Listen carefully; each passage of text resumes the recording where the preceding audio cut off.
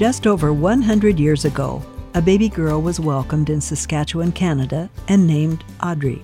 She grew up on the Canadian prairie, learning at an early age to churn butter and to bake bread in a wood stove.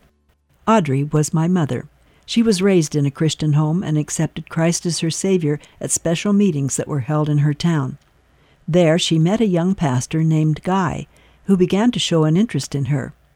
The favorite family story is how, after spending the evening at her parents' home, he managed to take home one of her shoes, which meant, of course, that he had to return the next day to give back the shoe, a good excuse to see her again. I'm not sure he realized they were her only pair of shoes. Eventually, her family moved to Vancouver, British Columbia, where Guy conducted special services in her church. She was asked to play the piano for the meetings, which again brought her to the attention of the young minister.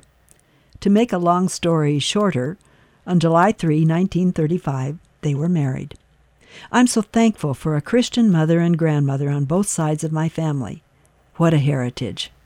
Now our 3 children also love the Lord, and 8 grandchildren are being raised to know Him well. If you are a parent, or your life involves children, take note of these Bible verses and underline them, found in Psalm 78. We will tell the next generation the praiseworthy deeds of the Lord, His power, and the wonders He has done, which He commanded our forefathers to teach their children, so the next generation would know them, even the children yet to be born, and they in turn would tell their children. You've been listening to Encouraging Words with Darlene Sala. Visit guidelines.org for more.